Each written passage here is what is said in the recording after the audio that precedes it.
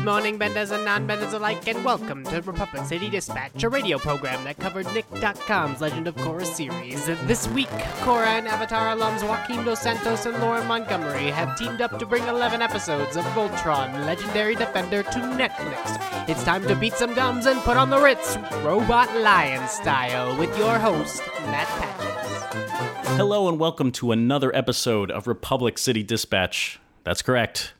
We're back, kind of. I'm Matt Patches, and, we have been lying dormant for well over a year, for obvious reasons. The Legend of Korra, the show that we analyzed, theorized about, respected, cherished, overanalyzed maybe would be more appropriate, went to great lengths for, ended, an emotional finale. We did an interview after the fact. You should definitely listen to that with composer Jeremy Zuckerman and sound designer Ben Wynn, old favorites of ours who have been on the show before. But after the finale, that was it. There wasn't too much more to talk about. There have been comics for the Avatar verse that have come out that we have picked up, but didn't find an end point. It wasn't as emotional for us. We weren't feeling that kind of investment the same way we did for the series, and certainly after that finale, the perfect finale, we didn't know necessarily where to go. Also, we were very, very busy. Dave and I podcast every week on Fighting in the War Room. Definitely a show you should listen to. We talk about everything pop culture on that series, and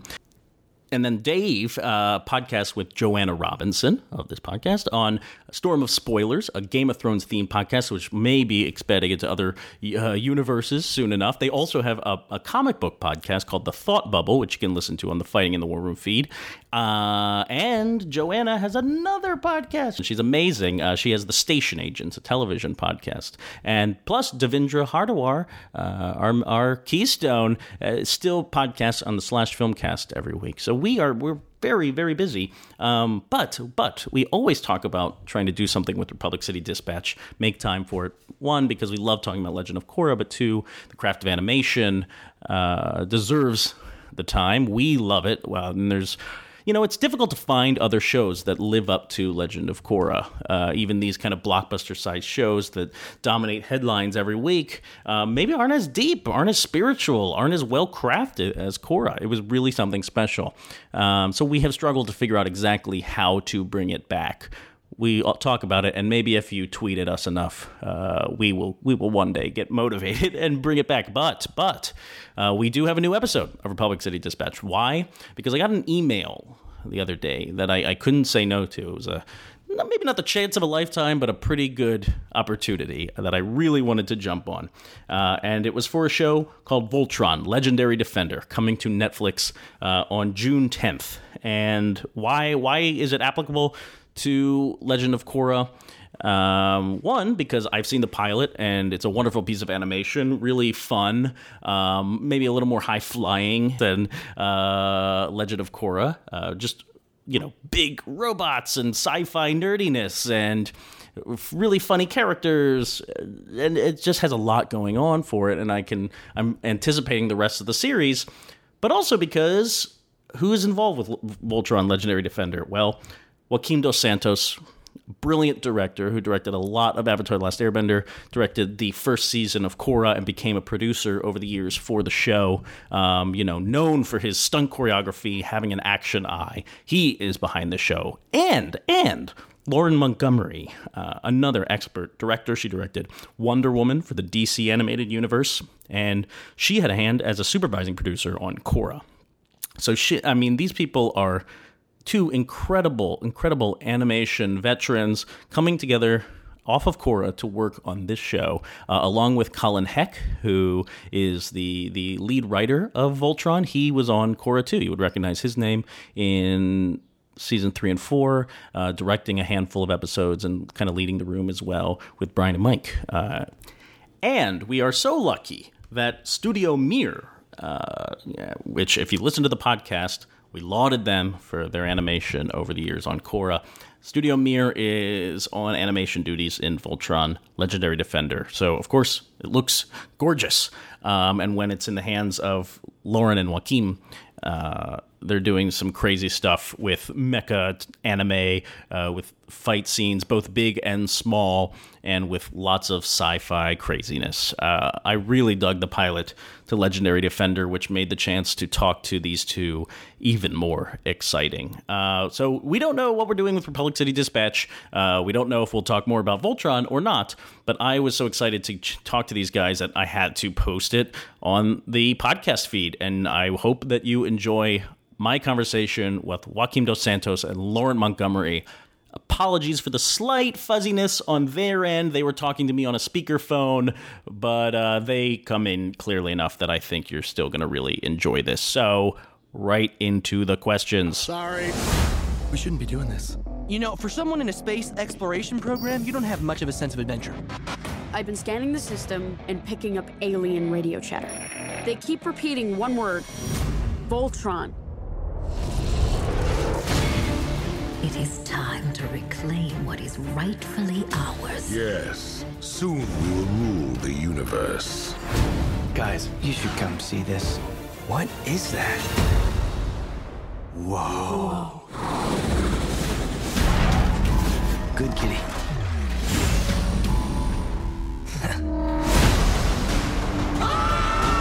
You are the worst pilot ever! Where are we? You five were brought here for a reason. Together, you will form Voltron. The greatest weapon ever known. Protector of the innocent. And our only hope to save the universe. Jeez, no pressure.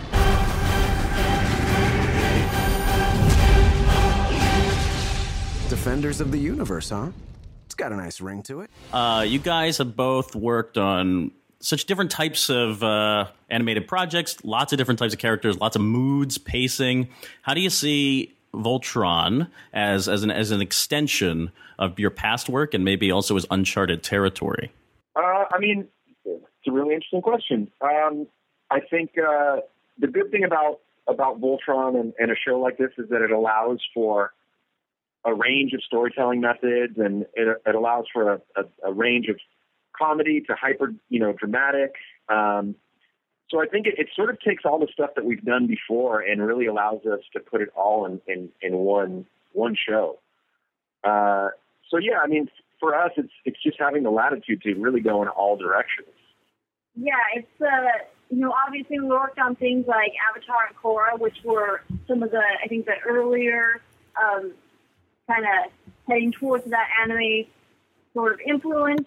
And obviously we had that to kind of fall back on. We had many years of working on those shows and really kind of honing that type of storytelling. And it's just kind of part of our DNA.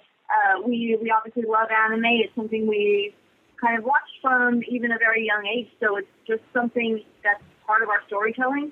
But, our past has kind of allowed us to kind of hone that and to bring it to this show, which is obviously a remake of a show that was originally created in Japan. Right. And so we can effectively kind of pay it homage through kind of just using those storytelling aspects. And then just the fact that we're making this thing for Netflix, which is so inviting and accepting of the very serialized storytelling format. And it's nice to kind of be able to do that because we're so used to working for a network where serialization is kind of your enemy. They don't want any shows that you can't kind of just watch any of the episodes at any time. Right. Out of order, and everyone can watch them and know exactly what's happening. So to be able to work on a show that embraces serialization, it's awesome, and I think we're all kind of hoping that this is where animation is headed in the future, and there's more of these opportunities with the online format, and not kind of just being restricted to your television time slot and what commercials want to be played during the show. Exactly. Right. Well, was that a problem? Maybe problem is the wrong way of putting it, but was that always a hurdle for Airbender and Korra, which were serialized and dealt with? By the end of Korra, Nick was almost forced, is not the right word probably, but they went almost with a Netflix model. They just kind of put it all out there for people to enjoy online, and it was engaged with in a different way. I wonder if Korra had a trouble with that. I mean, I think Korra was really like an experiment in that. And on Avatar before that, it did have a big overarching storyline, but you almost had to sneak the serialized aspects into the show. Nothing could be like overly continuous. Each episode still had to play individually. That's true. They always had like a mission of the day en route to the Fire Lord. Exactly. So, I think Korra was really probably the first experiment. And even that show, to some extent, we kind of had to reset every episode and do a lighter version of Airbender. I truly believe that had Nickelodeon just chosen to put Korra online from the beginning, it would have resonated in a much bigger way. That's interesting. So when did you guys first start thinking of Voltron, or when did Netflix come to you? Were you working on other shows or other animated films? When did Voltron enter your lives? We were on Korra. Yeah, we were on Korra at the time. Yeah, it was. We were kind of, I guess, ending Korra. It was winding down. We were kind of finishing up the fourth book. Yeah, we were doing 4 books. Yeah, and we began to hear rumblings of like DreamWorks had made this deal with Netflix to make all these shows, and that they had bought the Classic Media Library.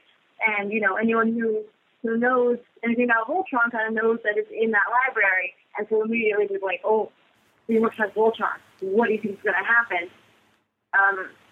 So we got excited because like it's a show that we remembered and loved from our childhood, and it's a show that strangely you remember the characters somewhat, and you remember like the big robot in the lines, but you don't usually remember a ton of the story. I was thinking about the same thing. I was trying to think if there are nods to old stories or old episodes in even the pilot of your show, but I can't for the life of me remember what actually happens specifically in any given episode of Voltron. That very it's not a knock. What excited us about the project right. is that there was a ton of room for. Yeah, we weren't going to be super beholden to something that had created such a intricate universe. It had this universe. You knew it was vast in your head because that's how you remembered it as a kid. But if you had to like pinpoint any other planet they ever went to outside of like Zarkon's planet, hard for me to remember. Good luck. So this allowed us to kind of have a lot of freedom as far as like creating this story. There was just a lot that we could do with it, just because the show itself, it was ultimately a product of what it was, which was 2 different shows cut together from two Japanese shows, and they were just limited by the footage that they had. Yeah. And we don't have that limitation, so we can really kind of flesh out the story and introduce new elements that hopefully solve for some of the problems they ran into with the old series by not really having full control over what their footage was. Right. Well, I'll tell you, there's someone out there who's keeping a log of every planet that the old Voltron show went to on some elaborate GeoCities page, and they'll hold you accountable. They will hate us for it. Yeah, we know there's a core group of fans that are expecting like a carbon copy of the original, and when it won't happen. But we truly believe we're creating something that we were fans of the original. We grew up with it. We're not beholden to it, but we're very reverential of it, and we're very nostalgic for it. Yeah. So it's coming from a very pure place of people that love the source material. It reminds me a little of the Battlestar reboot, because Battlestar Galactica 79 was a kitschy, kind of throwaway, and here comes the reboot in 2004, and it's serious, and there's like some heady ideas running through it, and the action is amazing. Did you think, I don't know if you thought about Battlestar specifically, but were there other kind of update shows when you started to think about what do you need to keep and what do you need to straight up scrap? There are those aspects.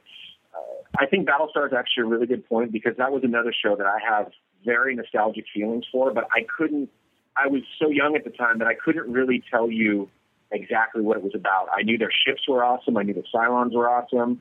I went to Universal Studios and saw, went on the tour and saw all that awesomeness. So I think allowing for that latitude, there isn't any one specific thing that we felt needed to stay or go, other than this sort of catchphrase that we've coined over the course of doing some of these interviews, and that's that everything has to pass the squint test. Everything has to remind the original fan of the show they remember, and tread new territory for the stuff that wasn't necessarily there. Yeah, ultimately, Joaquin and I, being that we are fans of the original, we just kind of had to trust our gut on, like, what did we feel was the stuff that was important to us as a kid? What was the stuff that really resonated with us? That's the stuff that we kept because we knew most likely that was the stuff that the other fans like us were going to remember as well.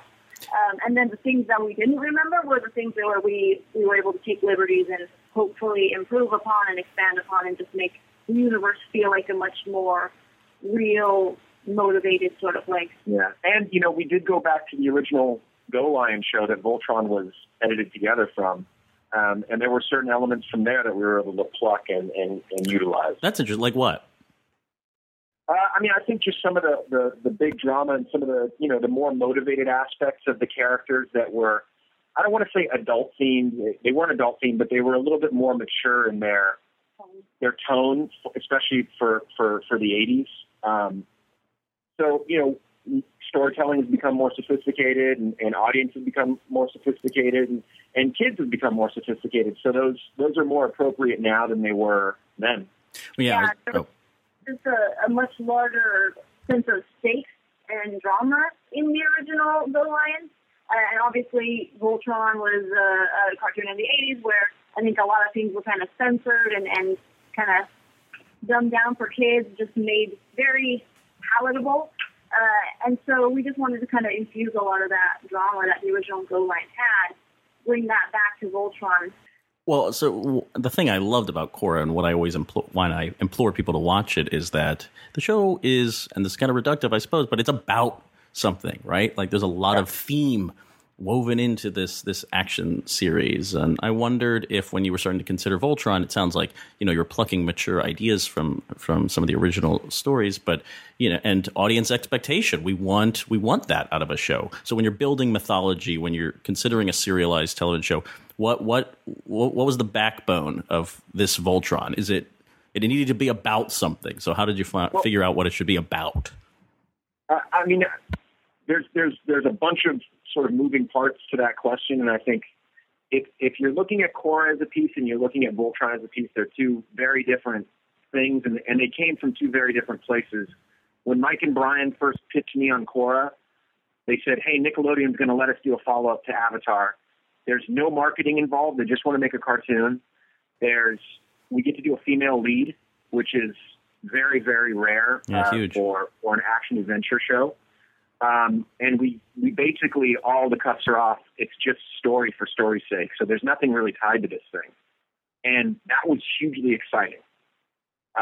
It was very liberating and freeing in a different way. How did that happen? Is it like Breaking Bad? Is it the golden age of television? Everyone just wanted something that would honestly, send people... I know that there was enough fan reaction to there being a vacuum from Avatar, and they just wanted more stuff, and Mike and Brian made the pitch, and I think people just said yes really, really fast and got the ball rolling, and there we were.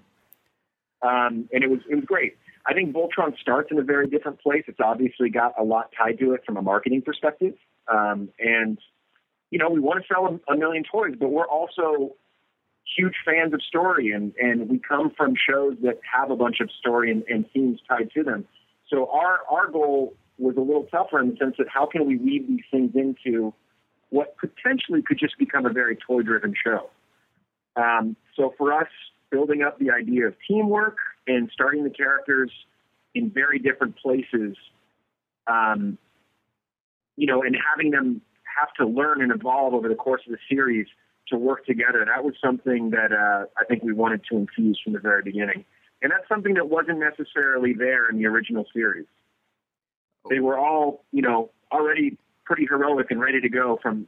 Yeah, they were a very strongly kind of cohesive team in the original series, and we just needed to kind of start our guys in a different place where they actually need to learn how to work together. Right. They're not the greatest team. They've got different personalities, different strengths, and it's just, it's about, it's really, I think one of the biggest things is just about that. It's about teamwork it's about you don't have to be good at everything.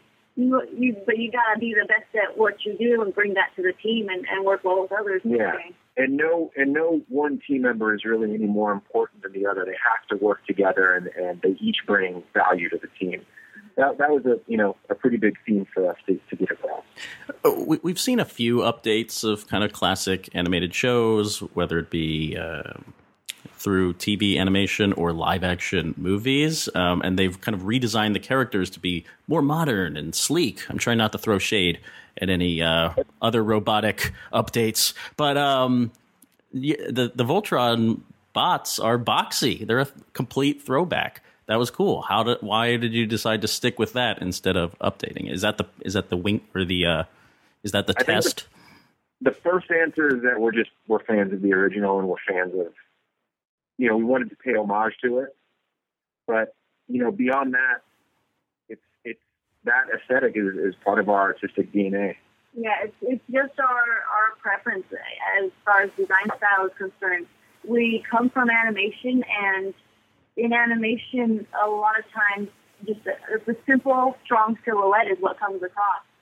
And as soon as you get into something like Michael Bay Transformers, where from the silhouette standpoint, you might be able to see Optimus Prime, but there's just a lot of kind of little pieces in him that just kind of muddy it up, and he just kind of ends up looking like a bunch of broken metal glass shards thrown together, and that's just not in any way what we wanted to do.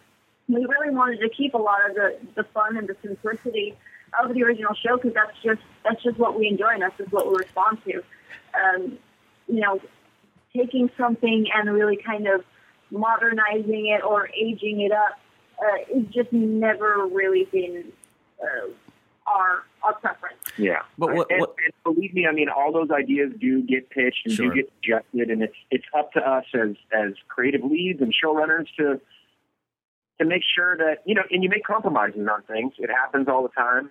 So there are certain things you have to compromise on, and certain things you really want to hold on to and make sure get carried through. So we're just such fans of the original. We wanted to make sure that it was instantly recognizable as the Voltron you remember growing up with. What's so interesting is that the boxiness, that kind of retro feel, influences, as you said, it's about animation, right? It influences Voltron's movement. And both of you have directed just outstanding action choreography in your time. Talk to me about Voltron's movement and how that radically changes directing action or makes it more exciting. What are the challenges? I think the sense of scale is the biggest challenge. Oftentimes you run into, and we've run into it on this show even, where you want Voltron to do all these amazing acrobatic things, but for him to do that, a lot of times it takes that sense of scale away. So getting across that he's a big, massive, giant robot, I mean, that even eclipses anything that Transformers are, that was something that I think the style of Voltron himself and the show lends itself to. We've got huge intergalactic battles that take place. We've also got one-on-one, very human fights. And the disparity between those two, I think, is something we wanted to get across on the show. Did you pick up any tips or learn anything from? You had a giant robot at the end of Korra. It was a lumbering, towering machine. Yeah, I mean, it's always helpful to kind of have some practice beforehand. And that that robot was kind of cool because it was very much like a rudimentary first foray into this large lumbering machine. So it was really slow and it was really deliberate in its movements. And so now we have Voltron. Voltron is much more high tech. He can do a lot more, but again, keeping that kind of sense of scale, it's probably one of the hardest things to do in animation, and it's something that we really kind of try to police as much as we can. Sometimes our hands are tied. Sometimes animation comes back, and it's just not quite as nice as we like it to be, but you gotta work with it. Yeah, right. I mean, that's kind of the thing about working in TV is you don't have the luxury of dwelling on any one shot for too long. You have to keep the machine moving. So, not everything's perfect, but you try to police on the whole. Well, what's so interesting, and this seemed to be the case, as someone who sat through the credits on all of Airbender and Korra and all these directed DVD DC movies. The staffs and the creative process seems so fluid. Even here on Voltron, you have multiple directors working on this first hour-long pilot.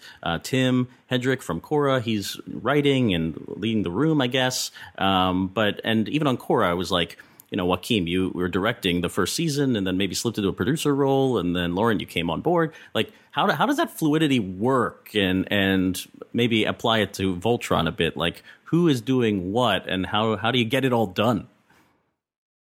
I mean, both Lauren and I come from storyboarding backgrounds. That's where we got our start. So I think it's, for us, just speaking for the two of us, it's a really good place to start because you have a connection to story. You're telling it visually. You're adapting a script. You're figuring out pacing. But you're also oftentimes working without character models or background design. So you're making that up on the fly. So it's a good melting pot. It's a good place to start from. And it helps us really move around to a lot of positions and oversee a lot of positions. Beyond that, it's about just working with people that you absolutely wholeheartedly trust their skills, and in a pinch they can kind of fill in for a bunch of different things that need filling. It's a big collaboration, but I have to ask that I want to know if you fought for one thing that you needed to see in this show, if your stamp is, each of you, if there's something in there that you had to see and you were going to fight to the end to get it in there. Yeah, I don't think we want to give away any spoilers. I don't know if we can really say exactly what but there are definitely things that we fought for. One thing I can talk about, I think, is Voltron's colors. There was, at one point in time, a suggestion to make him less colorful, to make him more gray because of the fear, I think, of it being too similar to Power Rangers. But he loved the original Voltron, and we didn't want to have just a big gray robot. We wanted to have those lines and those colors and the corresponding pilots. So that was something that we kind of stood strong for.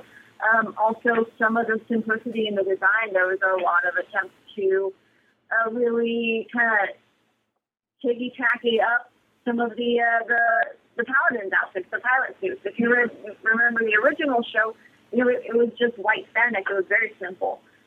And now we've added a little more to that, but for our opinions, that's as far as we were willing to go. Yeah. But there was a lot of push to add more stuff, put more things. I think a lot of people wanted to kind of see it go more into that Halo area, and that was just not something we were comfortable with because it just wasn't the aesthetic style that we were going for. We didn't feel like it was true to the original show. Yeah, I mean, for me, that's definitely it. I'm first to admit that one of my favorite films of all time is Aliens, James Cameron's Aliens, and that has influenced the video game design and film design for everything sort of paramilitary moving forward.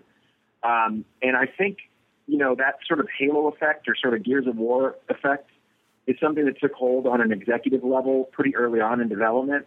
And so we just had to fight those fights and say, you know what, Voltron isn't about chainsaws on things and isn't about, getting stuff across in a really gritty way.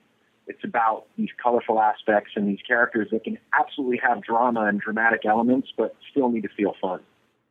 Yeah, the characters remind me, they're very vivid as well. And I'm curious about maybe the character that surprised you the most, kind of developing this show, and who you didn't expect to maybe be a favorite or to have a crazy moment. And I mean, I think the character that is most divergent from the original series is Karan, and that's, due large in part to Rhys Darby being the performer for his character. He has a much bigger role in this series than Karan did in the original. But I think for us it was about making sure that all the characters played and had more depth than the original. We each have our favorites, but it was about, I think, getting the team across in a much bigger and deeper sense than they were in the original. I have one more question, or two quickies. One would be, well, what's the future of Voltron? I'm not exactly sure. Is this a one season commitment? Are you prepping more right now? What's the future look like? I mean, we're so focused on this season right now, but we're always thinking about more stuff, and we definitely have stuff planned. Okay, great. And really quickly, I just wanted to, I recently watched the last episode of Korra again, and which is such a beautiful, it's a work of art. And I'm curious about, I haven't heard you two maybe speak about it. I'm just curious about the end of Korra, those last moments, getting all of that material into the show and kind of wrapping it up on that note. Just hear you reflect on it for 2 seconds. I'm curious. I mean, I think it was, I hope, it can be looked on. It's controversial to some, but for us, it was a fantastic moment, and I think it can be looked on, and as history goes on, as a first step in moving things forward, moving the conversation forward, and making, just making the world a more accepting place. It's representing more of the people that are out there. We know now that the shows we watch in our youth is not an accurate representation of what's in this world. Right. So it's time to kind of move forward and just be more accepting. People are people. It takes all types, so let's just embrace it. Yeah. Do you see Voltron being able to take that? We can both say we were very proud to have been a part of that show. Do you see Voltron being able to take that same kind of leap? I think so. I mean, we have these first 13 episodes, but if we're able to take it beyond that, I think, we both like to kind of push the envelope a little bit and just see what we can do, because I think the world is a different place, and we just want to kind of represent more people. And I think we both like to believe that the future that, the Paladins, the future Earth that the Paladins inhabit, like, these aren't even issues that come up. Right. Everybody is accepted for who they are. And that was my conversation with Joaquim Dos Santos and Lauren Montgomery for Voltron, Legendary Defender. It's going to hit Netflix, all 13 episodes for the first season on June 10th.